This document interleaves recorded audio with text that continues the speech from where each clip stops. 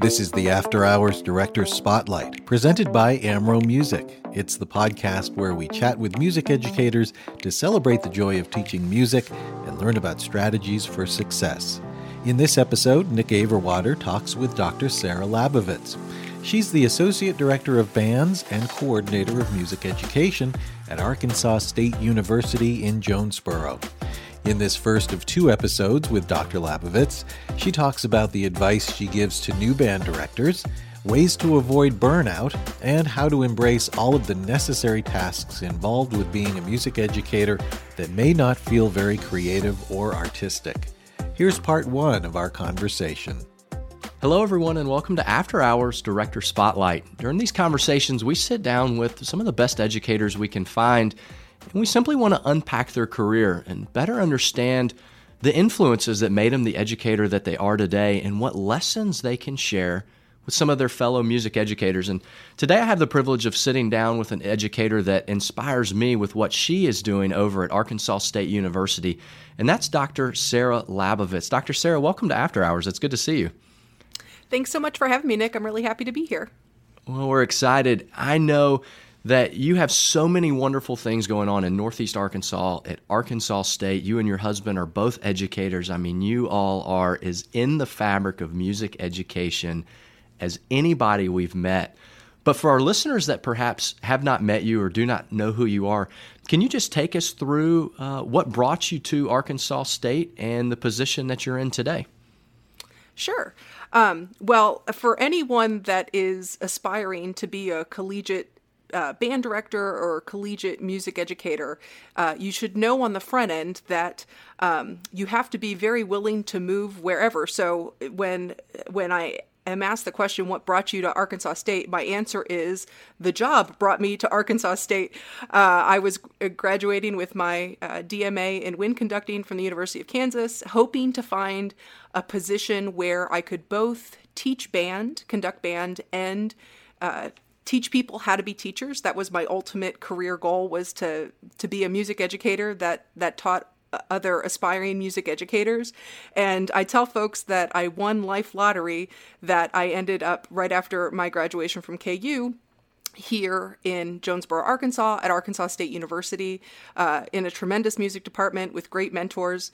And my husband actually got a job band directing right away. When we first moved to Jonesboro, he was the band director at Buffalo Island Central in Monette, Arkansas, and currently he is getting ready to be the high school band director at Valley View High School in Jonesboro, Arkansas for this upcoming school year.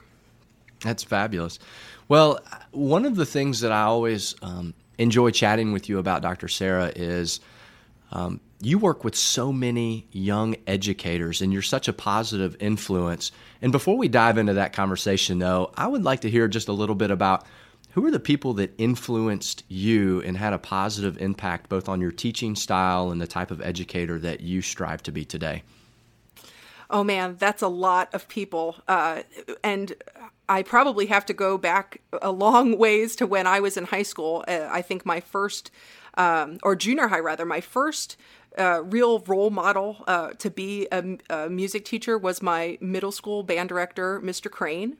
And he retired as I was leaving middle school, and just so you could feel how much of an impact he made on not only his middle school band program, but the community. Because as a little eighth grader, I'm seeing how many people have stories about working with Mr. Crane in the past and how much he meant on their life. And so as a middle school student, not having any clue she wanted to be a band director at that point, just seeing all the outpouring of love and nostalgia and great memories that could happen through music making, that stuck with me. Then I moved to high school. We had a new band director my freshman year of high school. His name was Mr. Weaver, and he did a really good job of encouraging my passion with music. And it was during high school that I decided I wanted to be a band director.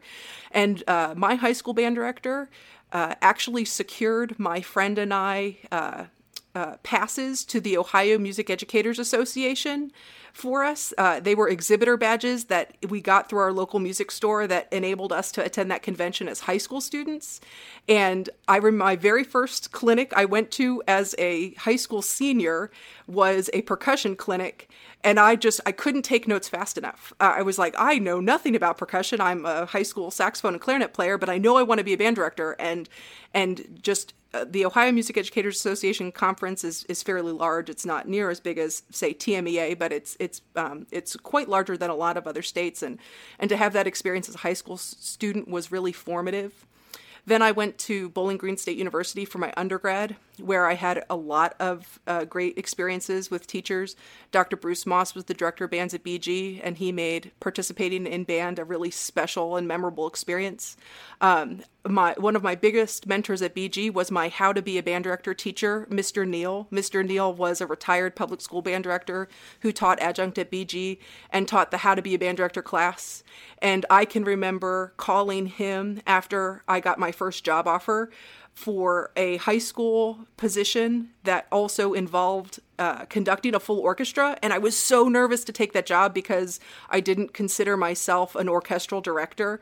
And I can remember calling Mr. Neal and him being like, "Do you think you have good ears?" And I was like, "Yes, sir, I think I do." He's like, "Then what's the holdup?"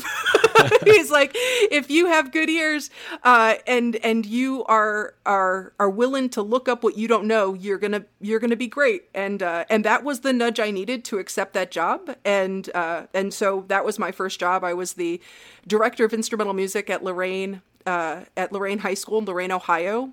And actually, as a first-year teacher, I had 2 assistants under my Wow. guidance. It was, when I look back, I think, how did I get that job as a first-year teacher?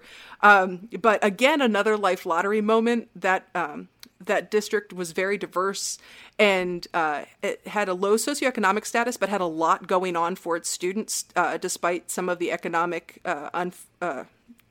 weaknesses.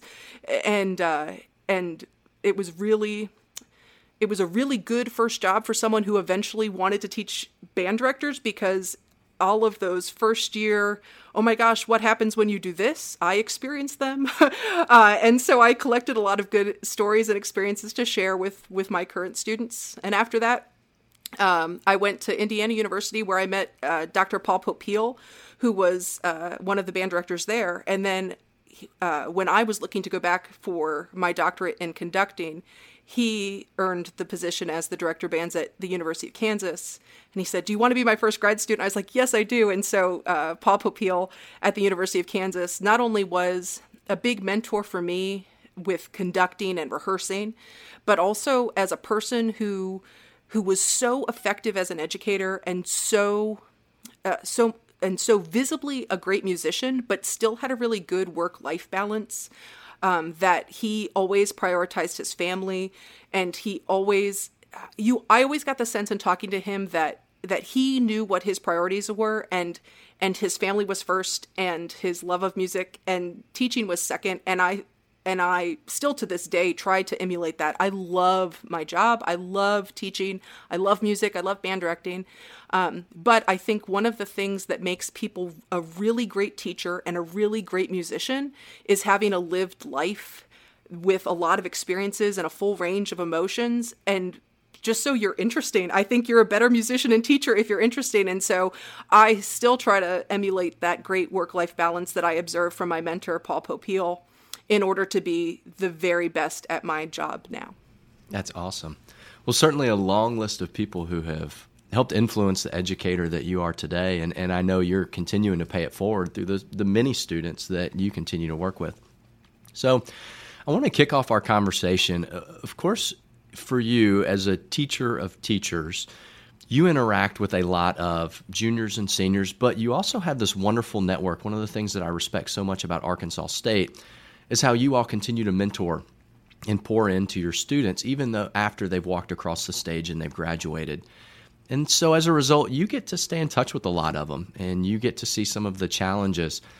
Take me through some of the most frequent challenges that you see young educators making out there, and some ways that you're trying to encourage them to either proactively avoid those challenges or perhaps reactively overcome them once they've encountered them. That's a great question. I would say one of the first of all, I'm always texting my recently graduated students, and I tell them when they graduate that no question is a stupid question. Please reach out, and if you just need to vent, or if you need some advice, we're happy to give it and happy to help. And one of the things that I frequently get texted or emailed from recent graduates is, hey, I was thinking about playing this. What do you think? Or I'm thinking about this being my marching band show. What do you think?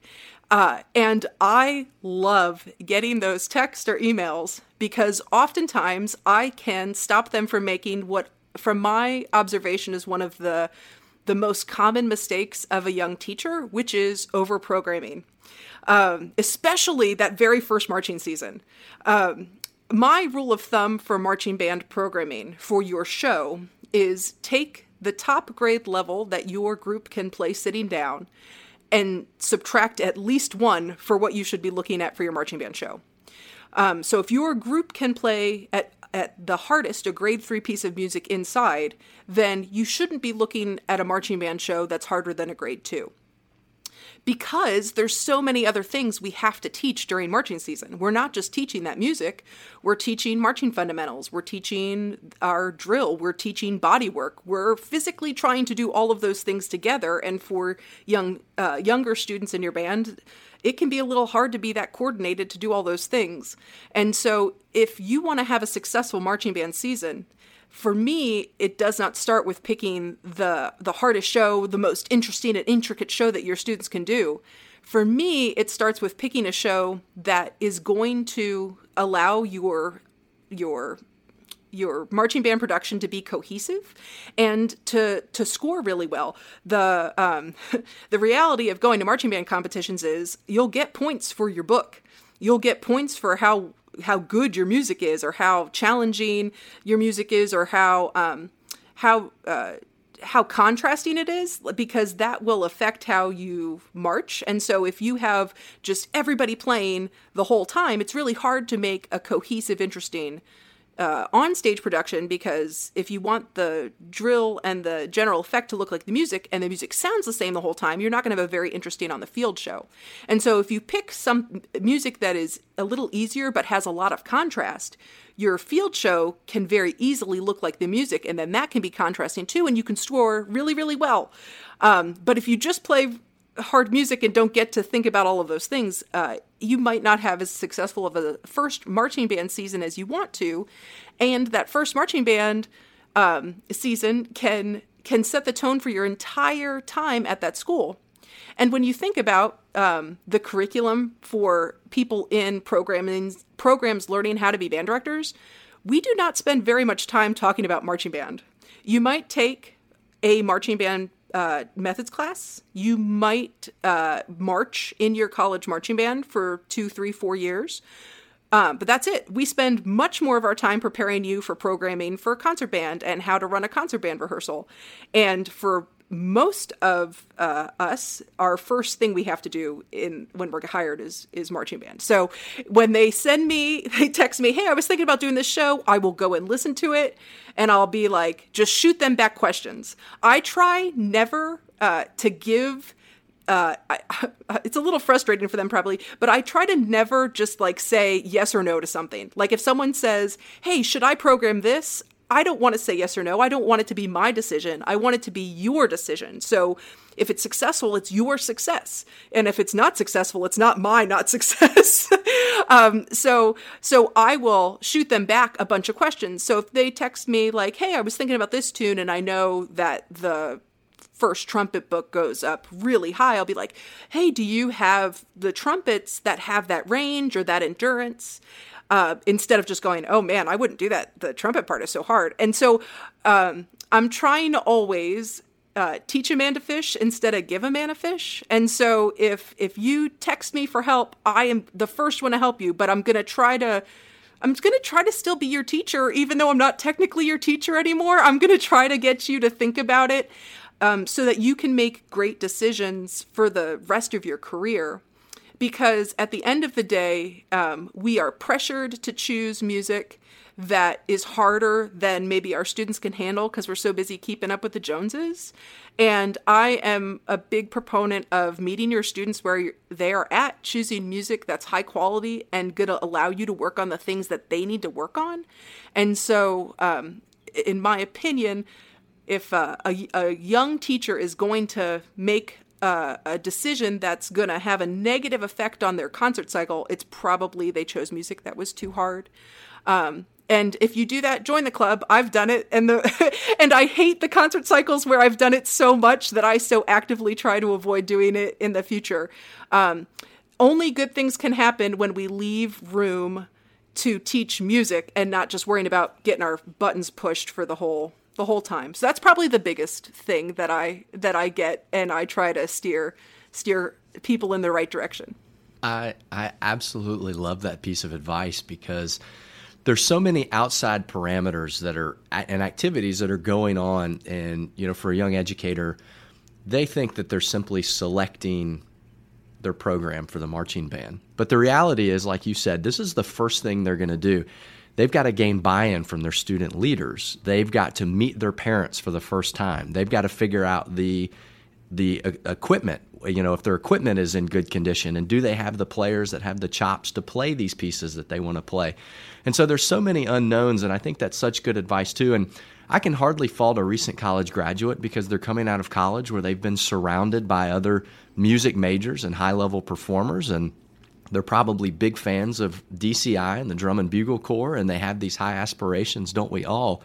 But yeah, there's so many other challenges those first years, and I love that taking that into account through our programming can be done so intentionally, because I could only imagine, I'm not an educator, but I can only imagine that if you overprogram your group in the first year, all of a sudden you're going to be facing things like frustration issues, retention issues, and we've created all of these additional challenges that we didn't intend to create. For sure. And not to paint too rose-colored of a situation, because the inverse can be true too. If a young teacher gets in a program where they constantly were playing everything at the top of their ability level and like just barely getting ready for the concert, if you come in and make a conscious choice to dial back the difficulty so that you can truly make music and teach musical concepts and not just get all the technique down for the concert, your students might be like, why are we playing music that's easier? We can totally play music that's more challenging. And as a first-year teacher who wants their students to like them, that can be really frustrating. And so first of all, I remember my high school band director saying, you cannot tell me you like or dislike a piece until after we've played it on the concert. I always chuckled and rolled my eyes when he said that, but having been a band director now for a while, I totally got why he said that. Because we don't know what we like what we know.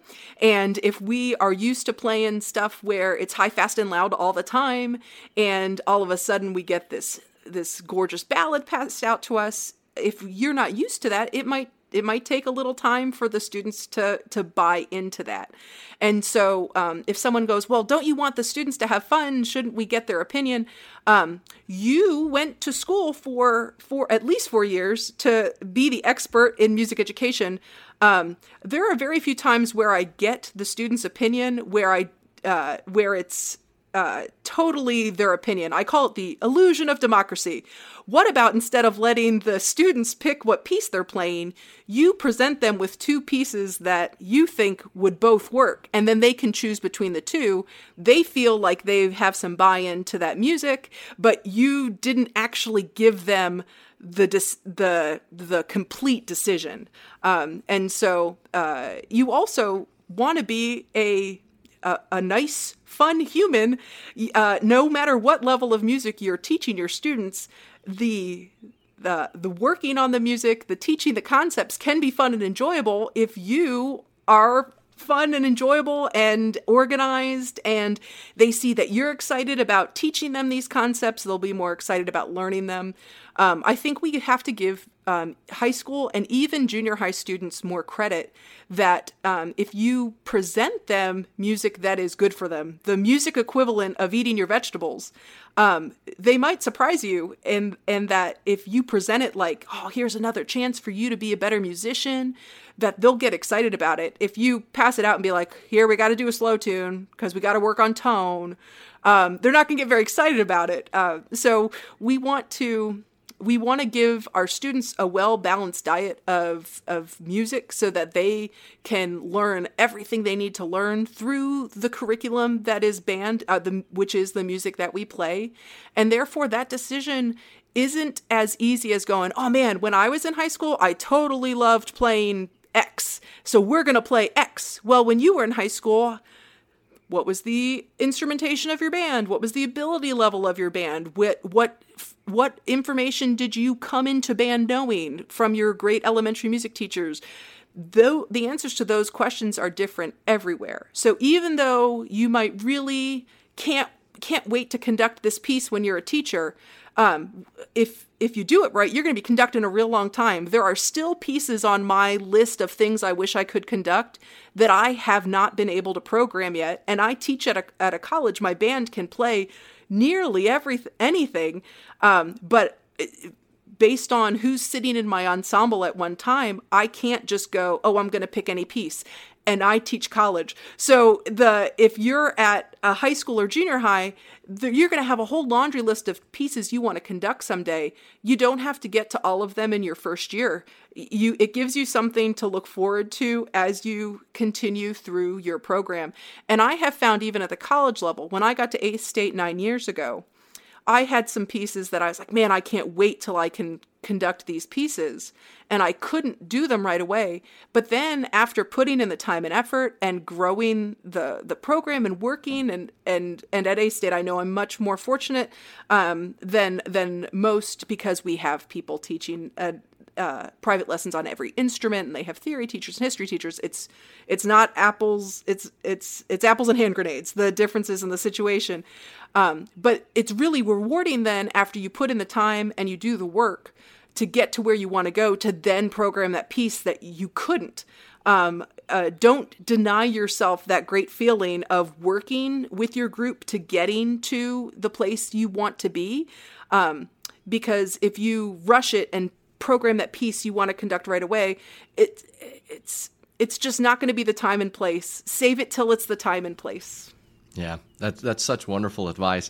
And I love a moment ago you made the reference of the illusion of democracy. And I suspect you and I could sit down and do an entire podcast episode on how to manage that concept in the classroom from just a classroom management component, the illusion of democracy, and how to do that. But such wonderful advice that you're offering for really educators of all and how to program appropriately. You know, I hear this statistic that gets thrown around a little bit, and I think you have such an interesting perspective, and that's the high turnover rate and the high burnout rate of educators that are entering the field. Why do you think that is, and what advice do you try to lend your educators as they're graduating to help avoid that burnout? I mean, I've heard it's 7 years is the average tenure of educators. Why do you think that is? Burnout is a real thing, and sometimes it breaks my heart to see teachers who have the very best intentions, and sometimes they're just in a situation where maybe they don't gel exactly with the administration, or people have an unrealistic view of what can happen in a certain amount of time. And so I think, I don't pretend to know the answer for everyone, but from my observation, I think if people enter the profession knowing that what they want to accomplish is going to take a career. We want instant gratification. We're in an instant gratification society. And learning music takes time. It takes energy. It takes discipline. It is not an instant thing. And so the people who come to college and major in music education and decide they want to be band directors, most often they come to us because they had a great band experience. Yeah. And having a great band experience is awesome, but that is not being a music educator. And so when I teach at A-State Intro to K-12 Music Ed, and on the that's everybody, I teach it, it's a fall sophomore class. I teach it to every music ed major, band, orchestra, choral, elementary, anybody who is a music ed major. And I tell them in the very first day, most of you are here because you really liked your high school band, choir, orchestra experience. And if that's why you're a music teacher, you're going to need more than that, or you're not going to be a music teacher for long. Because liking band is not enough to be a great music educator. Because my love of band might serve as a little bit of my motivation for doing my job, but so much of my job has nothing to actually do with making music in band that I might have an unrealistic expectation of what my job is. It's not, as the people who are listening to this podcast know, it's not just getting to make music with students 24/7. There's a lot of hats that band directors wear, and an administrative hat is a huge hat that band directors wear. And so my hypothesis is that even despite collegiate educators' best attempt to give them a realistic view of the profession, of which I try to do that. I tell everyone it is not all sunshine and daffodils 24/7. There, in my career and as a public school teacher, there were times, I would deal with a kid or deal with a parent or deal with an administrator and then immediately go to my office, shut the door, and cry about something for a minute, and then wipe my eyes and get back to work. And if you're in it just because you love band, your love of band is not enough to deal with a difficult parent or a difficult administrator. And I think that's why people burn out. So I want to be, and in my education of our students at A-State and in my work with everybody, A-State grad or not, around the Mid-South and beyond, I want to meet them where they're at. I don't want to give them some advice like that you could find on the inside of like a Snapple cap or a fortune cookie. I want to know what specifically is your situation, and let's find a solution to whatever your problem is. And don't be afraid to ask and tell people about your problem. I think a lot of times we see like the Instagram or Facebook version of band directing where, oh, look, we went to competition, here are our trophies, or we went to assessment and got a 1, or look at all my kids get their medals at solo and ensemble. And those things are fantastic, and they need to happen. They're awesome to happen. But again, that's not even a band director's life 24/7. We have so much work that goes into those moments. And so being really honest with folks about what the job is, and being really honest with folks about how everyone has troubles. There is not one program that I can think of in all the programs that I work with in the region that I say they have no problems. Every program has things that are working for them and things that are working against them. And I am a grass is greener where you water it person. So if I am in a situation where something isn't going the way I want it to go, my first instinct is not to ditch that situation for a new situation. My instinct is to, okay, what is the root problem of the problem? And how can I fix that root problem? I always want to go to administrator with a solution to the problem that I'm going to bring to them. So like if I'm a public school teacher and AP English is against band and so all my seniors leave me, that's a problem. Well, what's the root problem? The surface level problem is that all your seniors in AP English have to choose between band and AP English.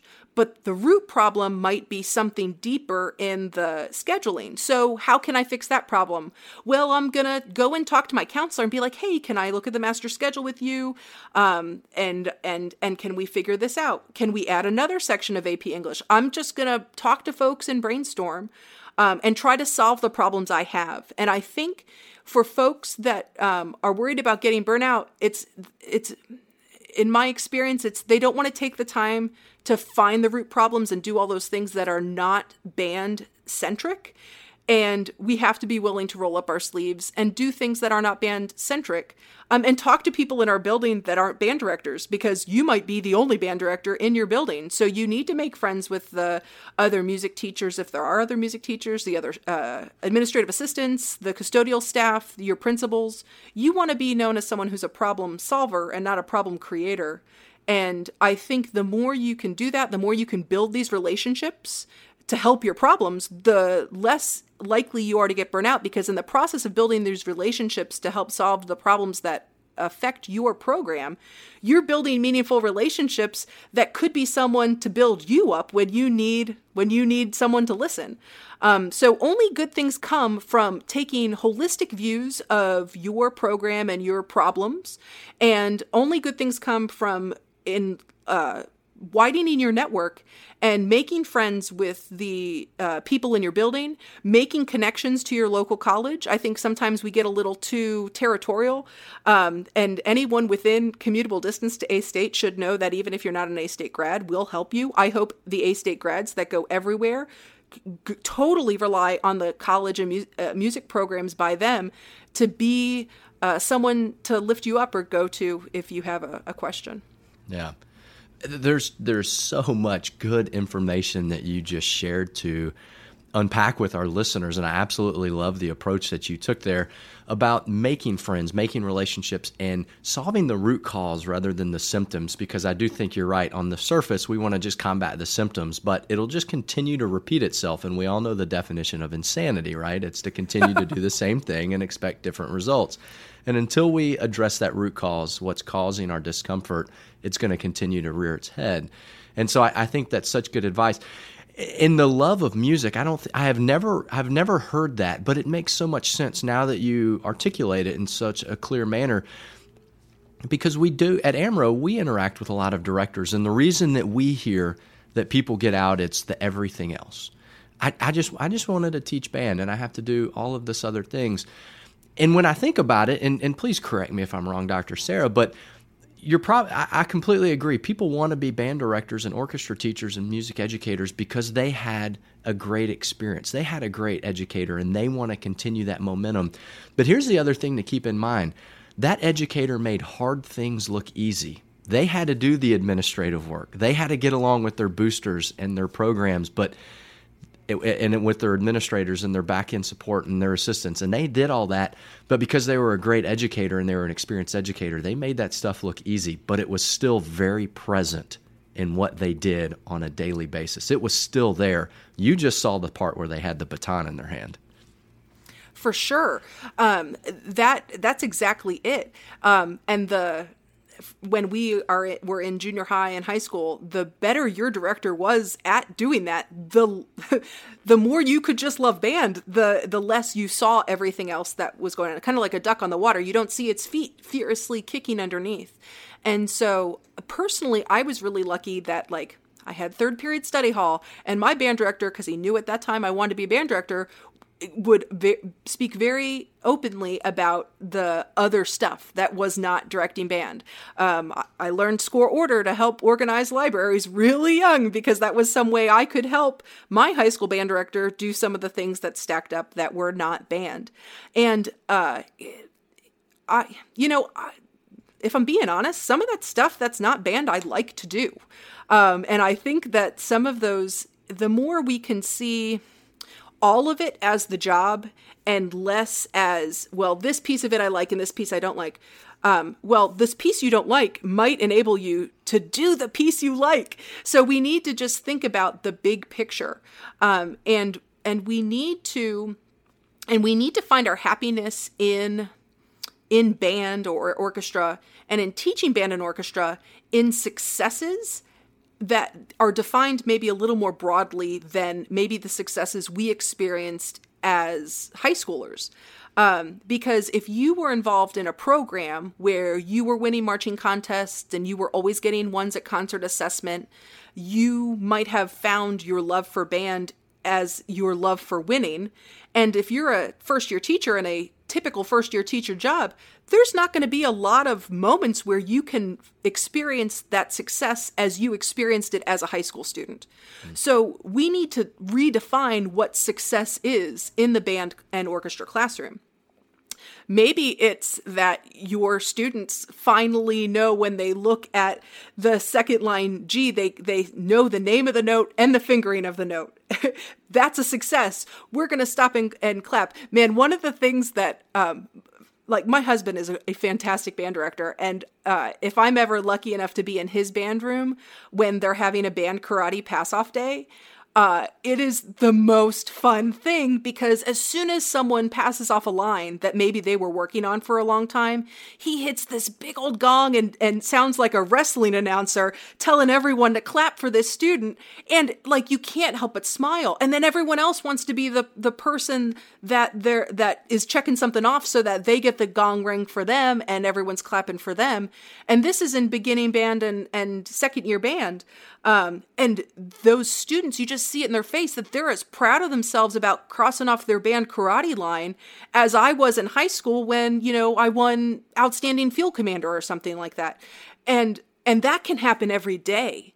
So I think if we kind of take a step back and celebrate all the mini victories that happen in a classroom, even if they're not the type of victories that you might have experienced as a high school band student yourself, that you can still create that feeling and everyone can still be perceived as a winner, even if they don't have a trophy to go along with that feeling.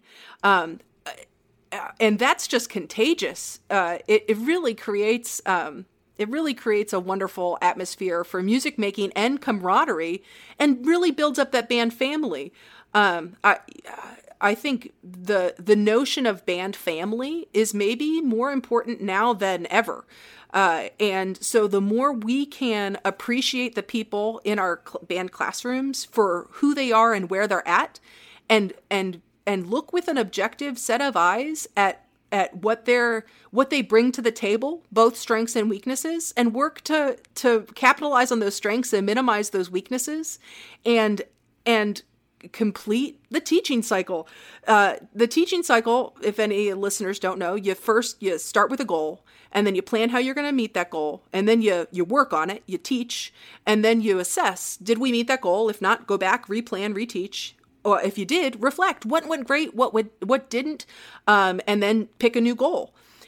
Anytime we complete a teaching cycle in the classroom, whether it's the trumpets finally remembering to play F sharp on that one melodic passage, or whether it's someone who got a note out of a flute head joint for the first time, all of that can be, any time we complete that teaching cycle, it can be a victory moment in the classroom. And we don't always have to throw a party and put an announcement on the PA, but we can take a second and give snaps to everybody, and then everyone feels good, and they feel like they're learning, and people that feel like they're learning, success breeds success. We just have to get used to defining success on a smaller scale so that we can add those up to even bigger levels of success later. That's Dr. Sarah Labovitz, Associate Director of Bands and Coordinator of Music Education at Arkansas State University, talking with Nick Averwater. This conversation will continue in the next episode of the After Hours Director's Spotlight, which is presented by Amro Music, a family-owned company since 1921. At Amro, we work with over 600 schools in 7 states to bring the joy of music to thousands of young musicians.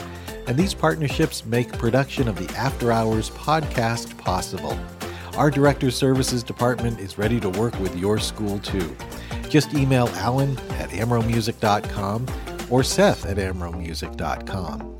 And you can hear many more conversations with music educators at amromusic.com/afterhours. Hey, if you enjoyed today's episode, here are 2 easy and fast ways you can support the After Hours show. First, your 5-star review means a lot, as it helps to boost us in the podcast rankings so that other music educators, just like you, can find us. Second, if you thought of someone that would enjoy this week's content and episode, hey, please share it with them so that they too can be a part of the After Hours community. Thanks so much, and we'll see you next week.